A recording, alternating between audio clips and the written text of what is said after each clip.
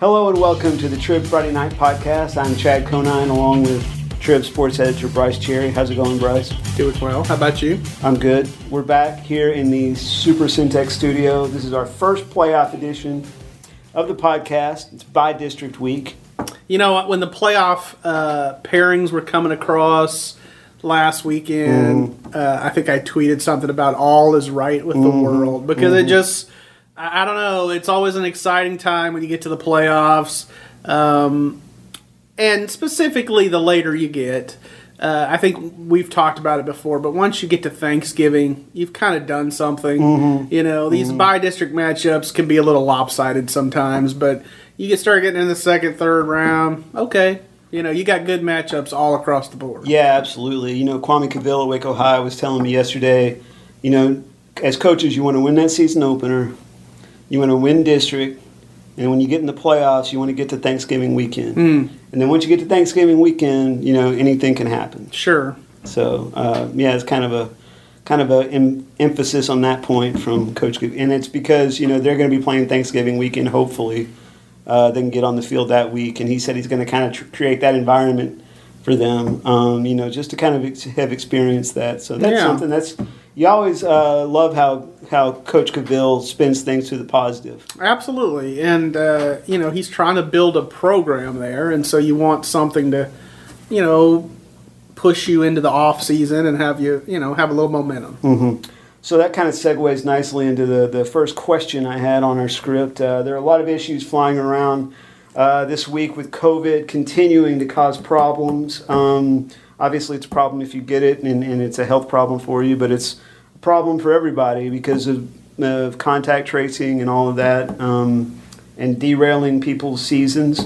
I'm going to ask you a controversial question, though. Okay. In certain cases, you know, you're going into playoff games, or maybe your school is kind of struggling in general in the season, but you're also struggling with COVID and having to miss weeks, like Waco High and University have had to do. This is their second pause that they're in the middle of now.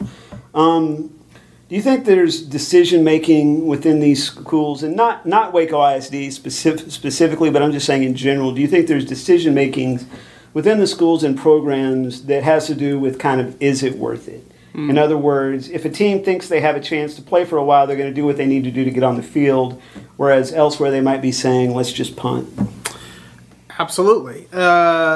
Many of the cancellations we've seen so far this week have involved the fourth place playoff team forfeiting against a number one seed. Right. It has happened in the case of Gatesville and Carthage. It happened in the case of Cumbie and Mart. It happened in the case just now. I think we just got word about Teague and Grandview.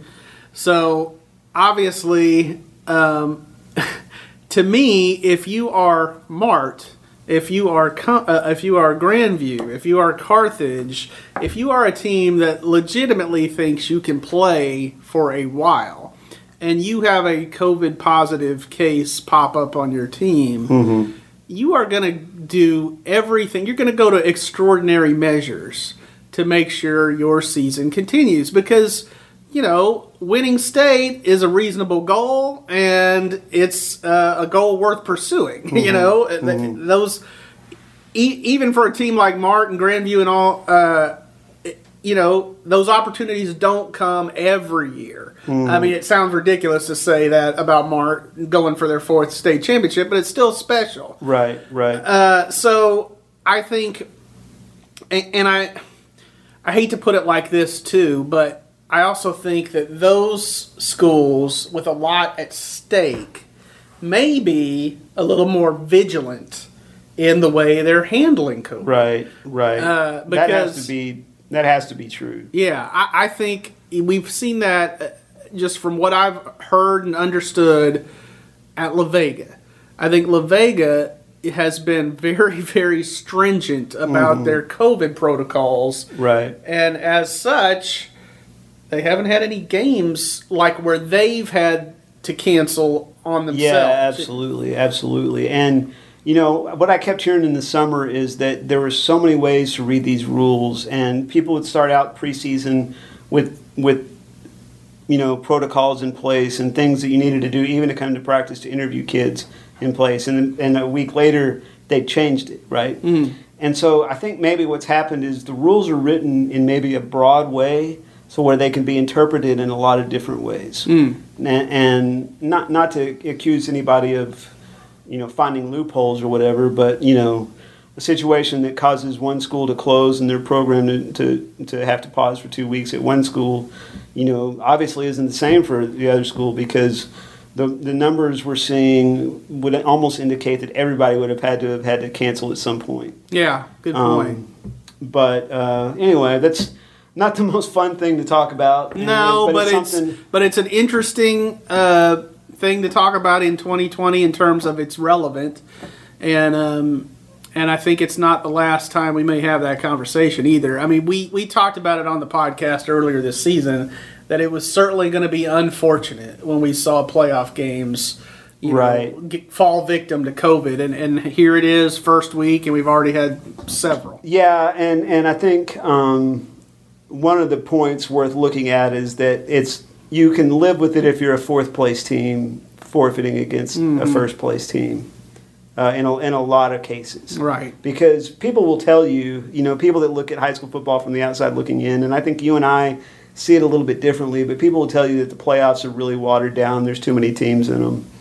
And I've always said that, once you get past that first week, that's really not the case. Agreed. And, just to go a little further down this rabbit hole, but I also feel like, we've talked about how JV teams this year suddenly become a lot more important, and we've seen it in 5A and 6A where they've sort of altered their JV schedule. Bump those games back to Saturday so that if they have a COVID outbreak, that those kids haven't already played and they can move them to the varsity. Right.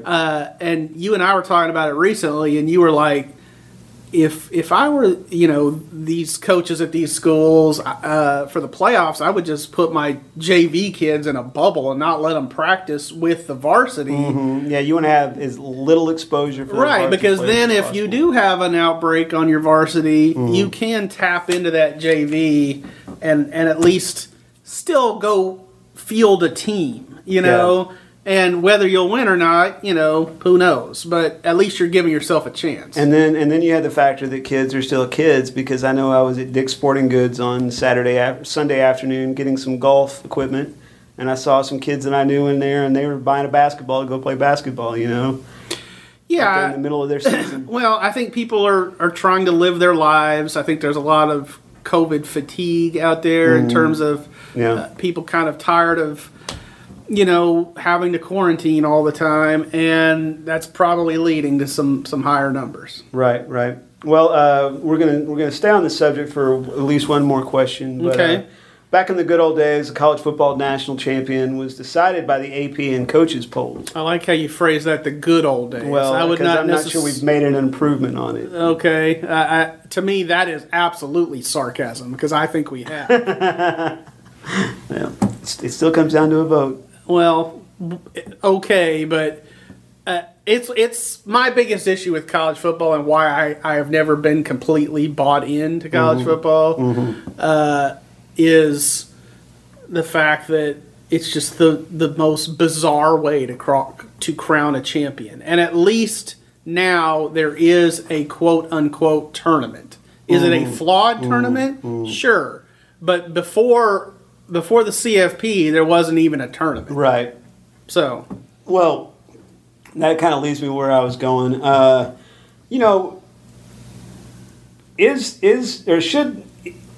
If we get into a situation where there's so many cancellations that basically just the year's derailed, are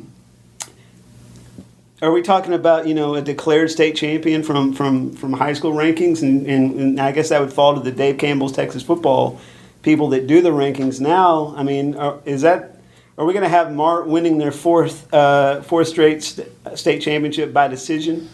Gosh, I hope not. I mean, that sounds like the worst idea. I mean, I was stuttering just trying to get through that thought, Right? I mean, it just didn't feel right. And God bless those guys at Dave Campbell's Texas Football. They do a fantastic job. Tepper and Stepp and all those guys.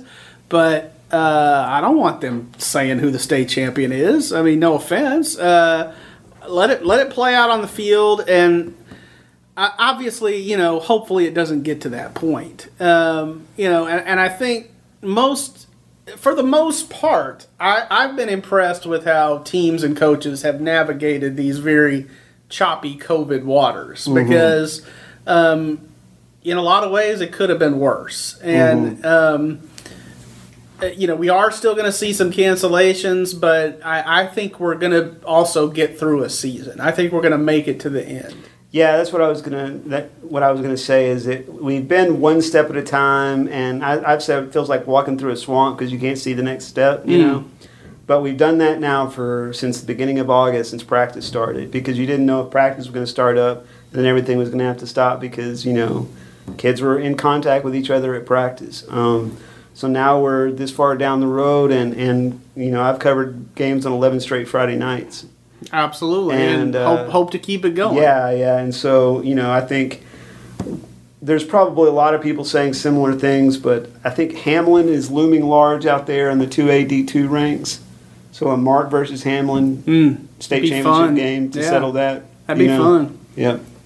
Good luck, Pied Pipers. Exactly. Speaking of rankings, in my column on Sunday, I asked why the heck the Temple Wildcats aren't ranked. Because there's a top 25 in 6A. And you're looking at a Temple team that beat Longview to start the year. Is 6-1. Right. They lost a home game to Arlington Martin, but when I looked at it on Sunday, Arlington Martin is also 6-1. Their only loss was to Denton Ryan. So, they're no slouch. It's top 25. Right. If it were college football and you had a team like the Temple Wildcats at 6-1 that weren't even in the top 25, people would be screaming bloody murder, Right. So, so I check in on Monday to see if it changed, and Temple hadn't moved in yet, but their district rival Shoemaker had moved into the top 25 at number 24. So what do you think? Should the Temple Wildcats be ranked? I do think they should be ranked. I haven't examined the poll close enough to say, they belong over this. Well, there's team. 1 or 2 lost teams in there. Well, there you go. Yeah. But here's my thinking on this, and I can kind of understand both sides, okay? And I'm going to make a Big 12 parallel. It feels like the Big 12 is always sort of fighting this we don't get enough respect card, I mean, on a national level. You never know whether you can just bank on that there will be an SEC team in the college football playoff. It's their birthright, If Clemson has a loss or no losses, they're going to be there, I mean, but the Big 12 is not guaranteed anything. And part of it goes to the results. The fact that, like, when they have gotten there, when Oklahoma's gotten there, they haven't won it, and so making that parallel over to District 12 6A. Okay. I feel like, this is a results-oriented business, and, show it to me on the field, and that district hasn't necessarily performed all that well in the playoffs. But my but there is Temple's had some runs. Temple made the state championship game. Right. Right. So and they've won a state championship in their history. Actually, two. I think 78 or 79 and 92, something like that. Yep. With Coach McQueen. Coach McQueen, thank you. I was spacing there for a second. Our all-time Super Syntex coach. Yeah, he was the coach on the all-time Super Syntex team, but made it just a few years ago with Scott Stewart at coach, and so they've had some runs, they've got some talent, and the fact that they beat a Longview team that was ranked in the state, correct? I think they were ranked number 1 in 5A when they beat them. So I mean, what more do they have to do? Yeah, and as you were talking and saying that and making the college comparison, I started thinking to myself, if Temple was a college program, what college program would they be? Historic wins and losses, or historic wins, a couple of championships in there, a lot of relevance mixed in, and I decided just in the time that you were talking that Temple would be Auburn. Okay. I thought you might go Texas Longhorns there, but... Yeah, I mean, I guess since we were sticking in the Big 12, the championship numbers are comparable, and they're really, being in the district you're talking about, they really are like Texas or Texas A&M at the end of the Southwest Conference when they were a big dog with a lot of little dogs. Yeah, probably don't underachieve as much as the Longhorns do. So, Bryce Cherry, B Cherry at WacoTrib.com. Zing. So finally, let's talk a little on the field playoffs.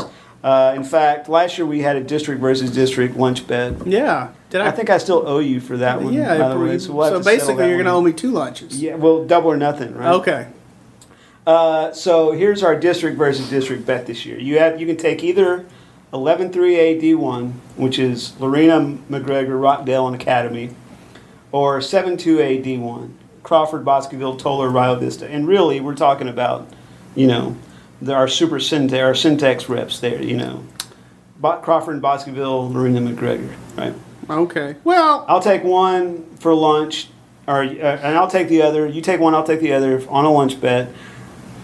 The thing is, it's not record, it's not overall record, it's who is still playing the longest. It's basically an eliminator game. If you've played an NFL eliminator pool, the way you play that is you pick a team and each week you pick a new team and you, if your team wins, you stay alive. Right. But we're not picking it each week. Gotcha. We're just saying who can go the furthest. I understand the bet. Well, let me see if I do understand this. So are we going to just limit it to Lorena, McGregor, Crawford, Bosqueville, or are we going to throw in the other 4 teams in there too? Because that slants it big time because you got a third place Rockdale team, which people probably don't know the ins and outs of our coverage area, but Rockdale is just outside of it. We don't sell papers they're on the fringe. They used to be in our coverage area. Right. And they got a whole lot better chance of sticking around than Toller or Rio Vista do. Agreed. Agreed. By the way, my niece goes to Toller. She's in the 2nd grade. Okay. So I think you're saying we're limiting it to those Super Syntex area teams. The top 2, the 1st and 2nd place. To me, that makes it a lot closer. Makes it a lot closer because a point I think I've made on the podcast is that I think any one of the 4 teams in 11-3A D1 that made the playoffs, Lorena, McGregor, Rockdale, Academy, I think any of them can make a playoff run, a deep playoff run. They can make it to December. And I think it's partially because of the competition they've faced within the district. I think that Troy and Cameron Yo are not too bad. Those are not bad teams. The 5 and the 6 in that team. Right. And even Caldwell had some feisty moments. So, so all that to say, I'm going to go with the Leopards and the Bulldogs over the Pirates and the Bulldogs. Over Crawford and Bosqueville. But I do think it's a lot closer when you're just going 2-on-2 versus 4-on-4. Right. And I think that Crawford has a deep run in them. So this should be an interesting bet. Well, and when you talk about Lorena, and I think people are starting to open their eyes to Lorena and that idea of them coming down from 4A and dominating a district, Ray Biles played that down and said, hey, we're going to be in a good district. And they were, but they won it. And now you get into the playoffs and you look at what their volleyball team has done, which is still playing in the regional final, and you wonder, is depth a really big factor here? Depth could be a really big factor. I think that they've shown themselves solid in all 3 phases of the football game. Yeah, for sure. Yeah, their special teams has been special. I mean, they've made plays on defense. They've got an offense that's clicking. So, I think that speaks to Lorena's depth. And Lorena had a good all-around athletic program in 4A. Mm-hmm. So it does make sense that it should translate to 3A as well, you know. And I think there are certain sports where it may end up showing up even more, you know. Well, I mean, they're going to be a 3A program that had 2 softball signees today. Yeah, it's going to show up in softball. I think it's going to show up in soccer, girls soccer. They're pretty strong. They're going to be salty. Excellent. Well, that's the Super Syntex Waco trip Friday night. And I'm crash landing on the ending here, so it wouldn't be the high school podcast without that. Very awkward.